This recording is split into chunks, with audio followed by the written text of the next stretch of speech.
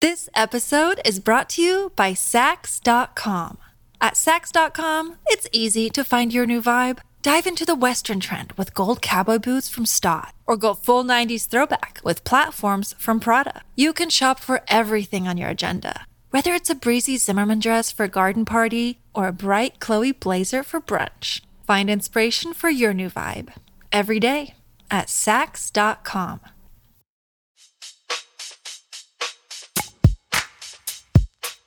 Welcome to Dear Prudence. I'm your Prudence, Janae Desmond Harris. This week, we'll be responding to readers' dilemmas about commitment, wedding locations, and ugly mustaches, specifically whether you're allowed to make your fiancé shave one off. Here to help me out is Meredith Goldstein. She is an advice columnist and features writer for the Boston Globe. Her advice column, Love Letters, is a daily dispatch of wisdom for the lovelorn that's been running for more than a decade. She also hosts the popular Love Letters podcast, which is one of my personal favorites. And the reason I know her, I think, is that I just sent her a creepy DM out of nowhere telling her how much I loved it years ago, before I knew I would be in this business. Anyway, her books include the memoir Can't Help Myself, Lessons and Confessions from a Modern Advice Columnist, and the romantic young adult novels Chemistry Lessons and Things That Grow. Welcome, Meredith. Hi, thank you for having me.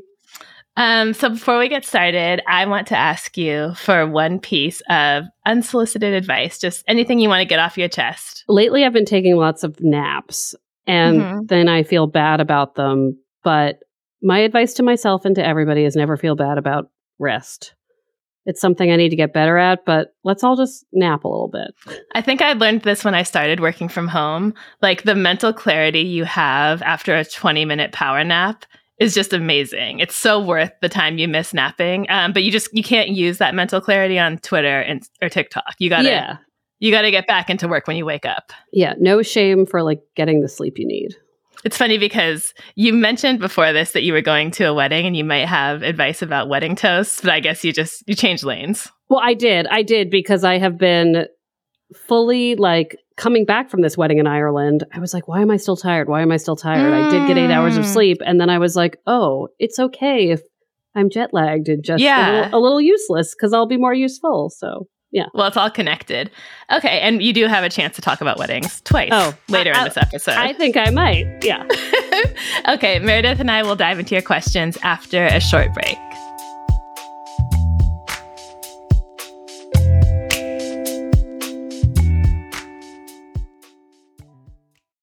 The best way to learn a language? Immersion. Living where the language is spoken and using it every day. But if that's not in the cards this year, you can still learn a language the second best way. And that's with Babbel. I love how easy it is to use. And as a person who can be really self-conscious about making mistakes, I love that I don't have to actually talk to a real human while I'm still working on my vocabulary and my accent. Be a better you in 2024 with Babbel, the science-based language-driven learning app that actually works. Don't pay hundreds of dollars for private tutors or waste hours on apps that don't really help you speak the language.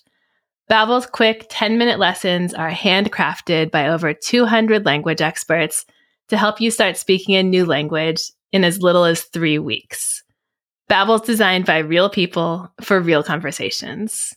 Babbel's tips and tools are approachable, accessible, and rooted in real-life situations. They're delivered with conversation-based teaching, so you're ready to practice what you've learned in the real world. Babbel has over 16 million subscriptions sold. Plus, all of Babbel's 14 award-winning language courses are backed by their 20-day money-back guarantee. Here's a special limited-time deal for our listeners. Right now, get 55% off your Babbel subscription, but only for our listeners at babbel.com/Prudy. Get 55% off at babbel.com/Prudy, spelled BABBEL.com/Prudy. Rules and restrictions may apply. Welcome back. You're listening to Dear Prudence. I'm here with Meredith Goldstein. Let's go ahead and get started with our first letter titled Sad and Confused.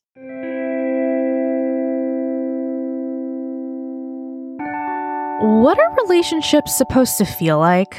I'm 32, and so is my boyfriend. He just broke it off with me after 20 months, 6 months after moving in. It was both of our first long-term relationships. I needed to move due to a rent increase, both used to being in our own space, and we just seemed to make each other completely miserable without realizing after the move. We never found a way to talk about it, so after a blow-up fight, because I felt like he was just tolerating me a few months ago and nothing being resolved, he broke it off this week. We didn't have a plan for the move-in and never found a way to talk. I'm anxious and he was depressed. But how much of that was the relationship triggering us? How do you know when you're compatible or not? And when a relationship is worth saving? We had so much fun together otherwise and shared so many values. My heart is a little broken and I don't feel like it was beyond saving, even though he broke it off with me.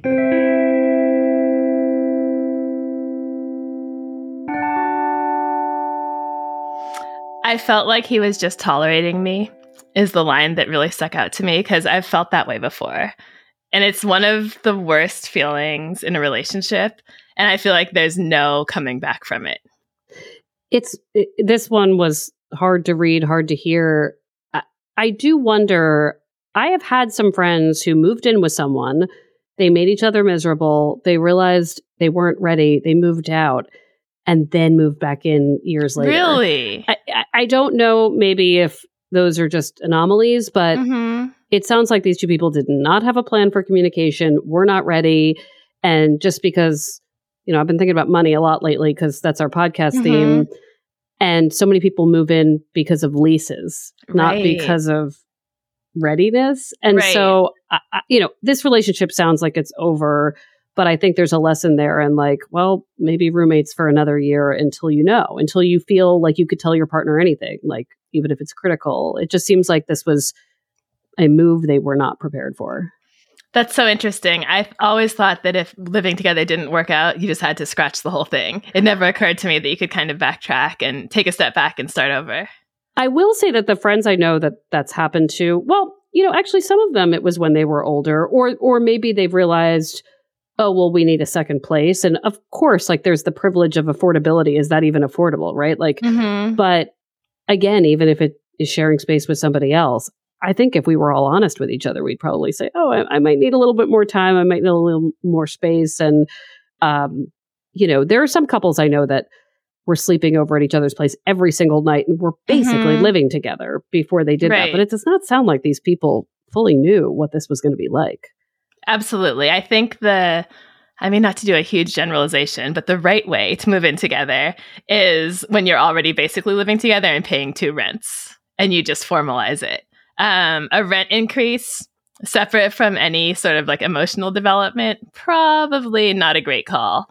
No. The question about how do you know if you're compatible, that's such a big one. I always say I think it's tough and compatible feels different to different people. I think everyone has different standards for how they want to feel in a relationship. Some people have a much higher tolerance for distance or for feeling irritated with each other or for conflict. So it's not the same for everyone. But I think that at a baseline, you should generally feel like this person is making you happier than you would be without them. So what they're adding to your life is more than the stress of whatever tension or whatever conflicts you have. I like that. Yeah, thanks. Oh, one other line was, I always wonder what people mean when they say they share values. It's sort of something people always throw into letters about how great their relationship was or is before they tell you the bad part. What does sharing values even mean? It seems like a very low bar for relationships. Is it honesty, integrity, family, faith? Who doesn't really share some values? I don't think that's enough to get you to a point where you should make this the person you stay with. No, I think some of the questions that come up as I get older are well, what if a family member needed to stay with us? Would you be open to that? Or let's say you had some extra money. Would we treat ourselves? Would we put it away? Or how do we maintain our friendships? That's a big thing for me because, I was single for so long and am still unmarried. And my friends are such a big part of my life that I would never demote them for a partner. So is a partner going to be okay with the fact that I'm constantly checking in? Right. And people are, so those are the values that seem more specific to me, other than like, we all want kindness. It's like, Right, okay, totally. okay, Honestly. like, sure. Like, let's not betray each other. But like on a random Tuesday, what do you want it to look like? You should be a premarital counselor. I don't know about that. Having never been married, like what do I know? Oh, you know a lot. I had not thought about what values mattered most to me much when I was uncoupled, because they were just my values. I assumed everybody had them. But then you start thinking, well, some people wouldn't move for a partner. Right. And what would it take for them to do that? It's, you got to come up with your own list. But it just, with these two people, it just seemed like they were so not ready communication wise to face big challenges. And like, that's okay. It's probably for the best. It maybe sped them along to a place where they can really grow by themselves and hopefully with other people.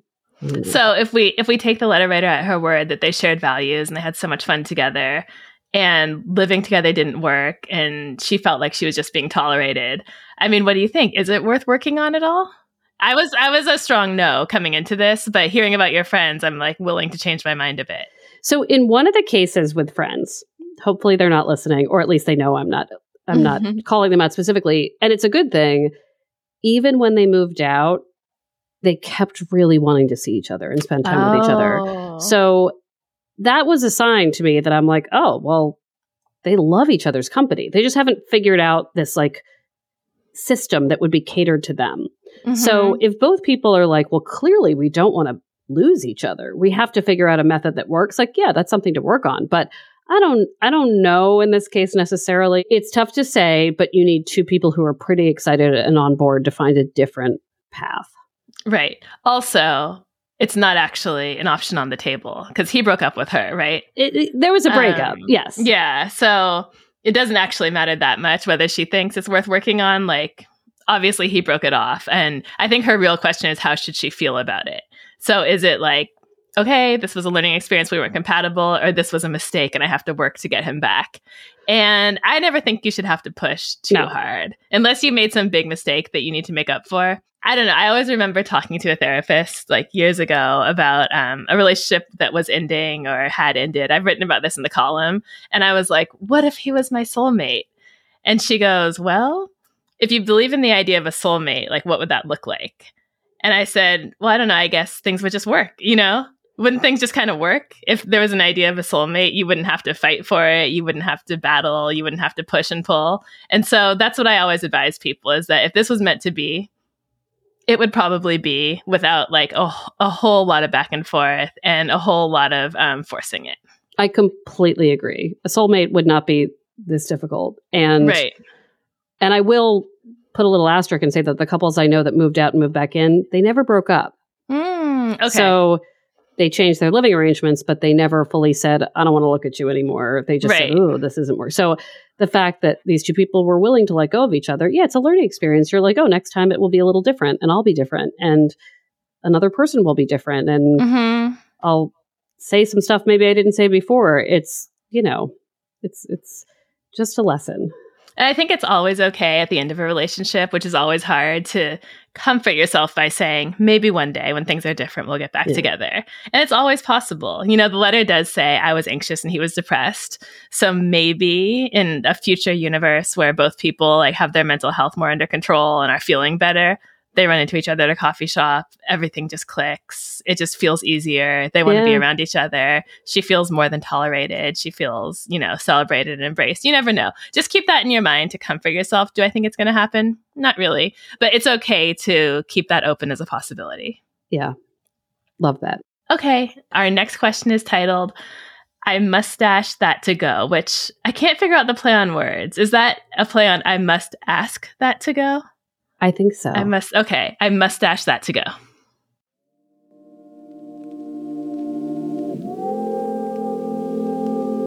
Much to my dismay, my fiancé Mac has grown a mustache. Not a beard/mustache, just a straight up mustache. I absolutely hate it. It looks ridiculous, but I understand it's his decision, and as I wouldn't want him telling me what I can or can't do with my looks, I let it be. However, we're getting married in a month. I recently joked with him. Yes, I'm fully aware I wasn't actually joking, but I was trying to bring it up in a lighthearted way about how I'll have to go through the regrowing process after the wedding. He looked at me in total seriousness and said he wasn't shaving it off for the wedding. Prudy, I really don't think I can take that. I don't want to be staring at his mustache at the altar, and I sure as hell don't want to be staring at it in our pictures for the rest of our lives. I really don't think I'm being unreasonable expecting him to shave it for the wedding, but I need a neutral opinion. If I'm not being unreasonable, how do I approach this with him?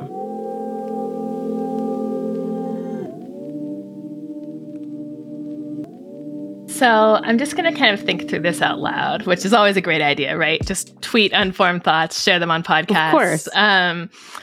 I have to admit, I'm so much less sensitive to women wanting men to change their appearances than I am to men wanting women to change their appearances. And I don't know if that's fair. I know that my asshole radar would go off at high volume if a man told a woman, you have to cut your hair or fix your skin or take off your eyelash extensions for our wedding. And that's just how I see it. And I want to kind of own that I'm not being totally fair here. Or maybe there's a way to resolve that. I'm so glad you admit that bias because I have it too, but this hits home for me. I have a personal issue that relates to this letter, which is that when you DM'd me, it was after an episode where I talked about dating on an app, and you were like, secretly, are you still with the last guy? And the answer is yes. I didn't want to ask you again, but I'm so happy to hear it. I am, but so here's the thing with him. We'll call him person in my life.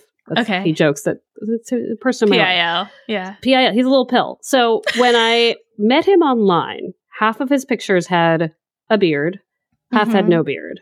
I was very interested in the man with the beard. When he had no beard, it's not like I was repulsed. I was just like, I might pass over this. I really liked his beard.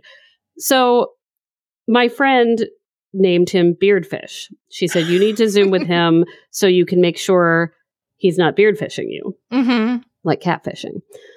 When we first Zoomed, there was the beard, and I was thrilled. So, and I would say these things, like, as we got to know each other, in real life, in person, I'd be like, oh, I love your beard. You grow such a great beard. Trying to, like, hint, like, please don't get shave rid this. of it. Don't shave this. Well, now we're much longer into this relationship, and he's like, dude, I used to shave my beard in March, April, when it got hot, and regrow it in the winter. And I'm like, that's so nice that you did that.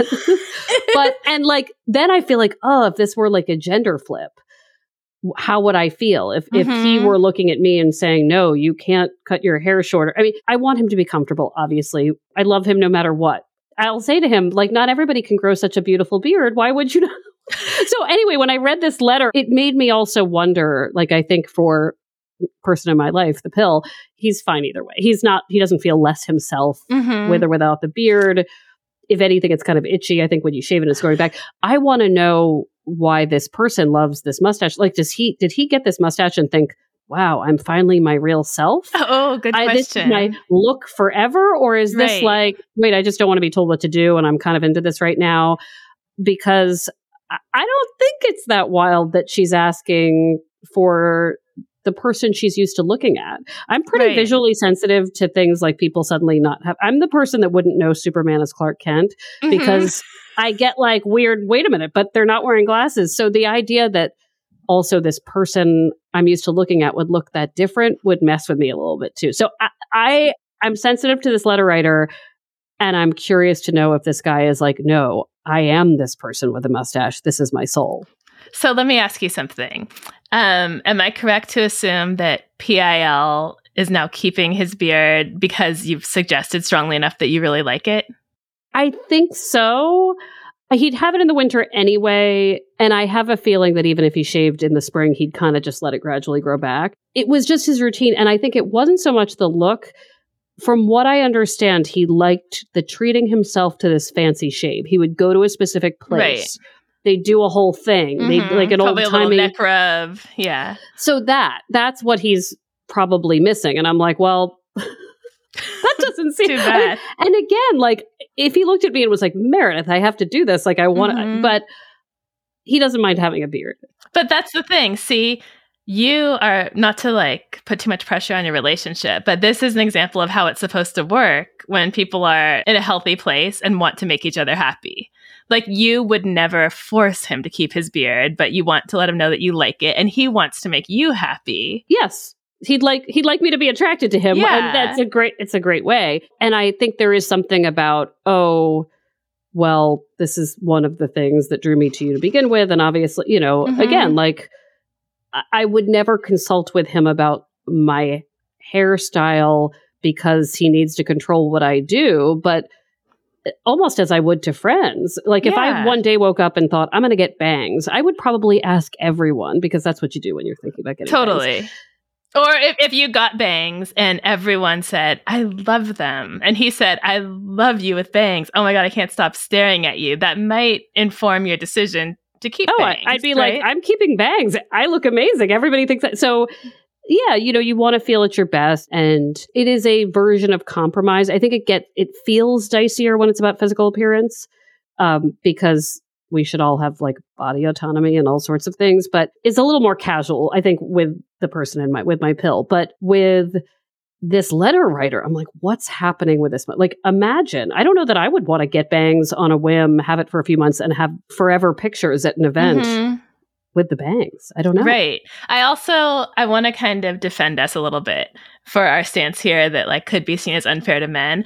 I think if she was saying, I need my husband to lose weight or like get more muscular before our wedding, we'd be like, stop it. What's your problem? It's not all about the pictures. It's about how he feels.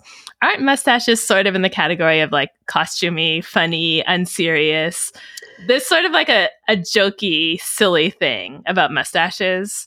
They can be. I mean, I know some people who are very like, that's how I've always known them. And that's how, that's what I want to know. Like, what does this look like? And what does it mean to him? What has he said? Right.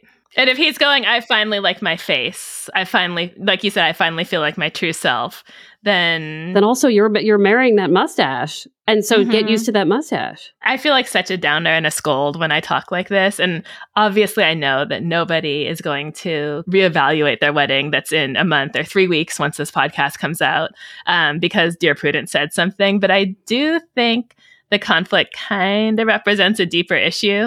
I think it's a bad sign when relationships become adversarial in places where it should be easy and you should be wanting to make each other happy and there should be some give and take. It's interesting because just coming back from a wedding, at their best, I think weddings can be really stressful, and there's all this stuff that's not normal, that routine. And the couple I just saw get married, like, they were just constantly doing things to make the day easier for each other. So this idea that like pressure would be added in such a unimportant way, maybe, you know, that changes would be made. Like, again, I maybe this is his identity completely, and I'm not understanding the value of this mustache. But I'm like, can you just make things as easy as possible for the one day? And if not, why? Like, that's a really good question to ask. Is this representative of something else?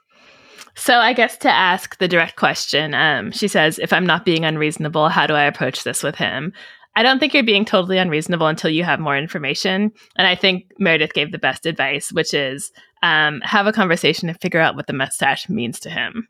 Yeah. That's going to determine if you're being unreasonable. And if the mustache has like finally made him feel confident, finally made him love himself, if he's really passionate about it, then you may have to let it go. And honestly, evaluate if this is going to be someone you're upset by looking at for the rest of your lives. And if he's just like, this is a trend, I know it's kind of goofy and I just want to get away with it for the wedding and I just don't care, then I think you can push a little harder with your demands. I'm thinking about, this is my second superhero reference, but I'm thinking about the Justice League movie where Henry Cavill had his mustache photoshopped off, like where they CGI'd his mustache off to be Superman, and it looked wild because I was thinking like, well, I guess you could always just like erase it away. We have modern technology, but I don't know. It's not what you want to do to your wedding photos. I'm in this photo editing group on Facebook. I don't know how I ended up in there. People are always submitting requests like that to these people who will seriously change something like that in a wedding photo. So this could be the solution. We have the technology. We do. It seems like a lot of work, but I guess we do. You're listening to The Dear Prudence Show, and when we come back, we'll be reading more of your letters. Stay with us.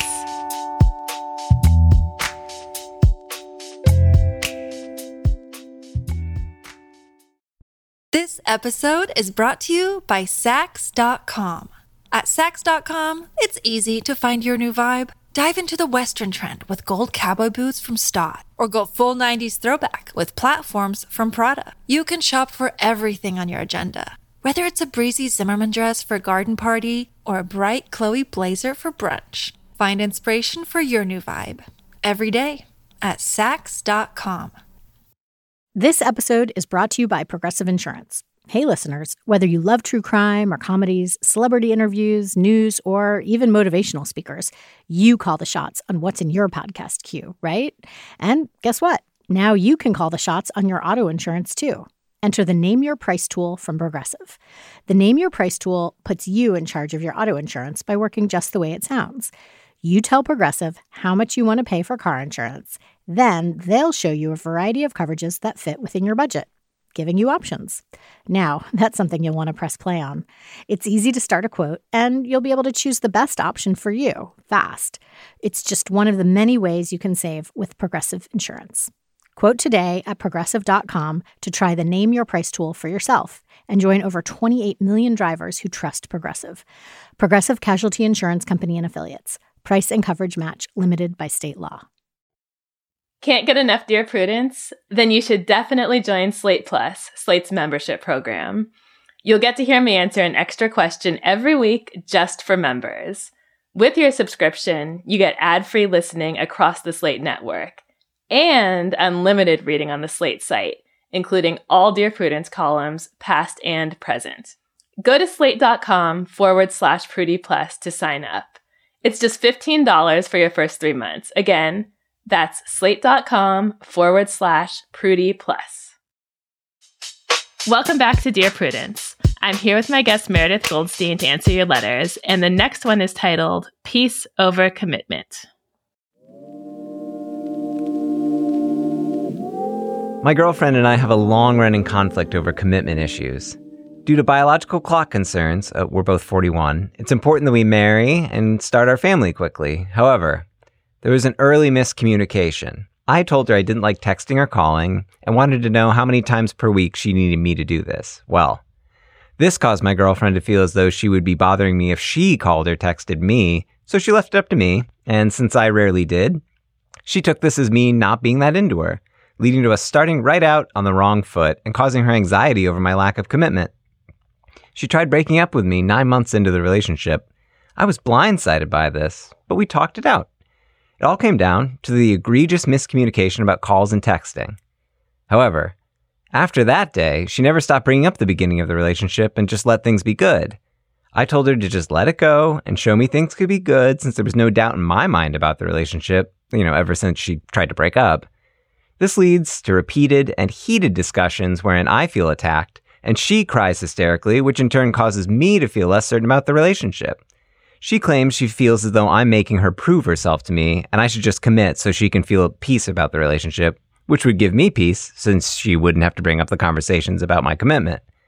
However, I can't do this until she shows me that she can stop bringing up the past and stop arguing and being so emotional. She'll agree, and then we'll have a good day, but then she'll break down thinking I may leave her no matter how good she is. She's seeing a therapist, consults with a psychiatrist who prescribes her meds, and has started DBT. But despite this, she's now demanding I commit or leave. We were arguing about this all the time, and I decided to leave as I'm not happy with how this relationship is making me agitated and act out towards her. She cried when I told her this, and I agreed to get back together with her in a few months. We're broken up for now, but when she's completely healed her mental health so she won't be so emotional, demanding, insecure, and have BPD tendencies. Those are her psychiatrist's words, not mine. I believe this could save our relationship. However, we still have to get through the resulting conundrum that is, she feels she needs commitment in order to give me the peace I seek in the relationship, and I need peace in order to give her the commitment she seeks. We both love each other deeply, but this conflict is causing a lot of damage to the relationship, to the point where we don't know how to move forward successfully. I want to save it, but she's going to have to demonstrate that she's better. And she says I'm asking too much. Am I? All I want is for her to let go of the past, stop arguing, stop being insecure, and just let things be good. All I want is for her to be a different person with different feelings, different mental health, and a different communication style. That's all. Yeah, no big deal. Boy, do I want these people to stay broken up. Right? I wrote in my notes, wait, hold on. It said, it is important that we marry and start a family quickly. I said, actually, it is not. It is, and I get it. Like, well, I don't fully get it. And sometimes I wonder if my opinions about this come from a place of loving kids, but never having wanted them, where like, maybe I'm not being thoughtful enough about that pressure, but you don't win by doing those things with someone who is actively making you miserable. Mm-mm. This is not a good match. And I get the chicken and egg of it all. Like, she wants to be better about how she handles herself, then he will commit, but he can't commit until she has hit some bar on some mental health, like, right, giving him peace. Don't you get the sense that he's like, and then she'll have like one mental health, and when she wins it, when this is like a thing, you know, I say this as someone with anxiety that is very diagnosed. Like, it doesn't, there are good days and bad days, and I certainly am in a phase where I'm like, oh, I'm managing this pretty well, but it's not like one day I'll be like, it's gone, and now I'm ready to be a really great partner. So this pressure they put on each other, wow, I hope they stay very far apart. Do you know why I think they might not stay very far apart? Is it the age? Some people love drama. Oh. I think there's part of it where it's like all this back and forth. It's almost intentional miscommunication. Yeah. You know, she left it up to him about the texting. She took it as him being not that into her. You know how on every reality dating show, the constant sort of like platitude is communication is important. You have to communicate. And it's so stupid. Of course, you have to communicate. What does that even mean? But here, I would really say if they even had a chance, they would need to drastically improve their communication. And I don't think they want to, because I think on some level, they both love like the intensity and the drama and the conflict of this all. I think that keeps some people going. It definitely might make it feel to them like, we're in it, like we had to make this work because look at all this effort we put. What do you think about this thing in the beginning about I'm not a texter caller, and she asked me like, you know, this negotiating, how many times do I have to check in with you in a way I totally don't want to check in with you to make you feel seen? Like, is that good compromise and good communication of, oh, texting doesn't come naturally to me? Or is it already a mismatch? Already a mismatch. The minute you're counting text messages. Yeah, like I fulfilled my text obligation. And yeah, I mean, he needs to be with someone else who's not a texter or caller. And she needs to be with someone who's all over her, communicating all day to reassure her. And those people are out there. You know what this reminds me of too? When men say, all my exes are crazy. And of course, people think, well, maybe you contributed to that a little. I mean, I'm not saying she doesn't have her own issues, but he's absolutely triggering and exacerbating all of them by not accepting her, you know, not just by the not texting, but a total lack of acceptance is actually really painful to her. I do wonder, like, if she is also this idea that they have to commit. He has to commit. Is it that he seems to have one foot out the door, which now he does, or when they both made that pact in the beginning, we got to move on this fast, if all of this is a timeline that is just unrealistic. So she's saying, love me, be in love with me, be ready to have kids with me, be ready to commit to me. And he's saying, well, that actually feels a little off. That is, this was, I'm sorry to say, a little bit doomed. But I like your thought about the drama, because if so, maybe they are a perfect match. I always feel like, I don't know if you feel the same when you look at your inbox, but when the letter is so long and there's so much back and forth, I'm like, you enjoyed writing this. Yeah. And you know, it was probably like the fifth draft. Yeah, totally. I'm going to bring up something from your distant past, not your personal life, not PIL. I think it was 2018 or 19. You wrote a reported piece on breakup summits. Yes. So these events that were being held for teenagers to help them think about what it means to break up, how to handle a breakup, how to recover from a breakup, how to do it without hurting the other person. And sometimes I really wonder if more adults had those, if they would feel more equipped to just end things that are pretty clearly not working. It seems to me that a lot of people feel breaking up is not an option. I was obsessed and still am with this seminar they give to teens, some teens in Boston. It's like a Boston Public School public health program. And sitting through these seminars with these teens, I was like, I never learned this. Mm-hmm. To have somebody say to you, when somebody dumps you and you don't know what's coming and you're rejected, it feels like the end of the world, really. Mm-hmm. Like it feels that bad. And to be instructed with that, I was thinking, oh my gosh, all the violence that this would prevent, of just being able to recognize and deal with the feeling. I think what you're saying is also incredibly important. This idea that letting go of someone or changing your relationship with them isn't a failure. Mm-hmm. Like, it's not a failed relationship. It's sort of run the course of the relationship. And that to be able to let go without feeling like I have to squeeze this into something and make it work would be a gift. It's hard to know, though, because we're also told that in long relationships and long marriages, you're going to get sick of each other. You're going to have to reinvent yourself as partners. So how do you know the difference between boredom and ultimate dissatisfaction? How do you know when to walk versus when to work on something? It's all unique, I imagine, to the person. But to just have permission, I think, to walk away would be nice. To have permission to walk away and know that you're going to feel difficult feelings. And also, like, that breakups happen even when you don't 100% hate the person and feel there's nothing there. Breakups can happen when you feel there is a lot of connection, there is history, and there are things you love, but it's just not working all the way.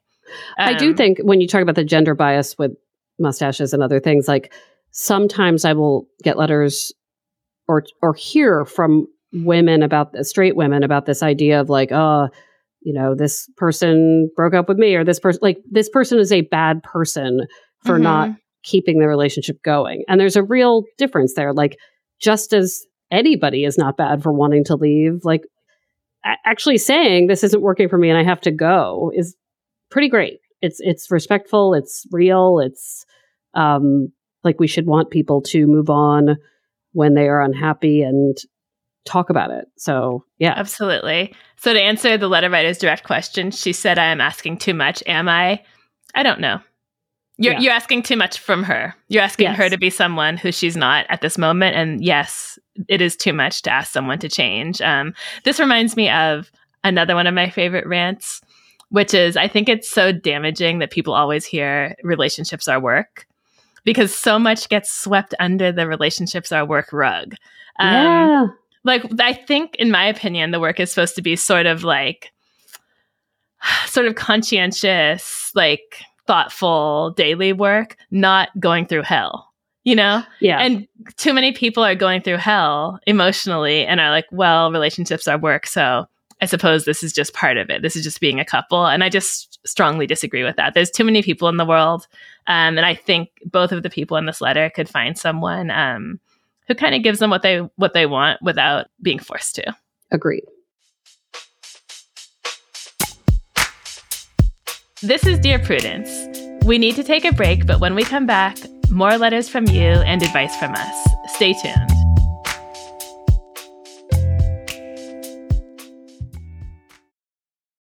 Look, Bumble knows you're exhausted by dating. All the must not take yourself too seriously and 6'1" since that matters. And what do I even say other than, hey? Well, that's why they're introducing an all-new Bumble, with exciting features to make compatibility easier, starting the chat better, and dating safer. They've changed, so you don't have to. Download the new Bumble now. I'm Janae, and you're listening to Dear Prudence. Meredith and I are about to tackle our last letter for the day. You ready, Meredith? Yes, I am. This letter is titled Wedding Woes. My fiancé and I are fighting over a location for our wedding. Our families live in different but adjacent states. I want to pick a place close to the middle so everyone can potentially drive there. She's arguing that her elderly grandparents will not be able to make such a long drive and that we need to have it in her hometown where they live. They're both disabled and shouldn't be driving anyway, but no one has the heart to take the keys away. Both of my grandparents died long before I was born, but both my sisters and their families will have to fly if we have the wedding in her hometown. I don't see this as fair in any way.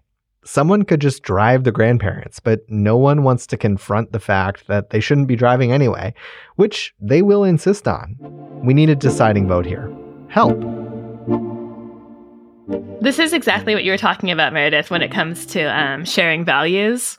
Like, how much do we go out of our way and plan our wedding around elderly grandparents is a thing about which reasonable people can disagree. But you might want to be marrying someone who feels similarly to you. That said, I don't think this is something that can't be resolved.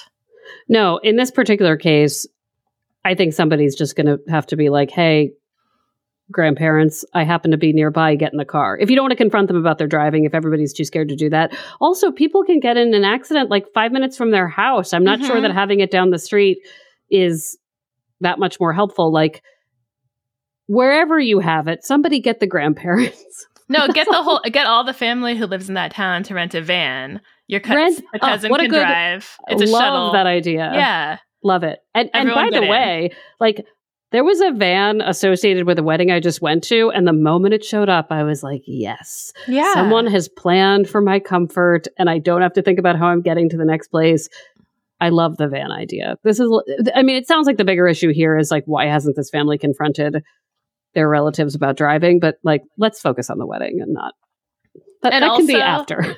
If they really are older and dealing with disabilities, who's to say what condition they'll be in a year from now or whenever the wedding actually happens? I mean, It could happen and they could be bedbound. They could have given up driving by then. It's such a long time, especially for an older person, that I don't think it makes any sense at all to plan around them driving.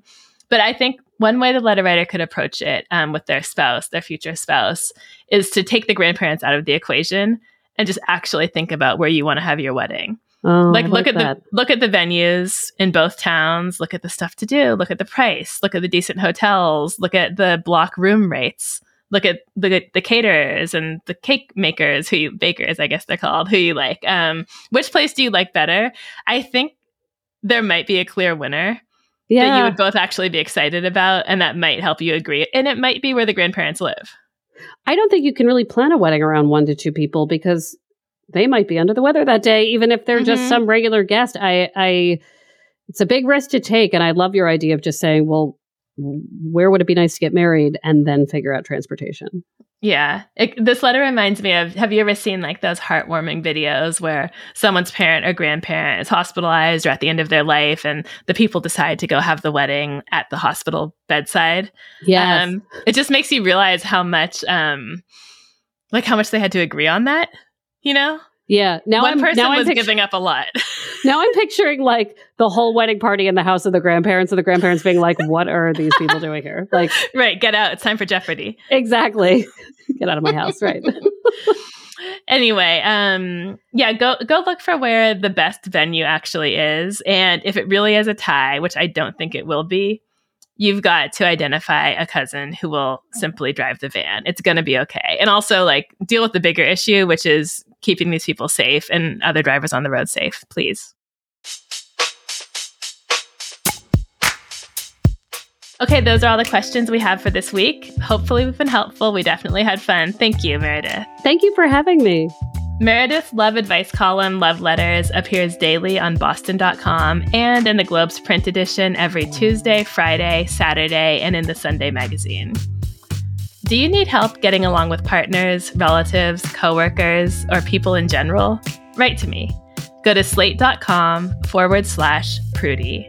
That's slate.com/PRUDIE. The Dear Prudence column publishes every Thursday. If you'd like to hear your question answered on the podcast, we are looking for letter writers who would be comfortable recording their questions for the show. You can stay anonymous. Dear Prudence is produced by Sierra Spragley-Ricks with a special thanks to Brandon Nix. Editorial help from Paola De Verona. Daisy Rosario is senior supervising producer, and Alicia Montgomery is Slate's VP of audio. I'm your Dear Prudence, Janae Desmond Harris. Until next time.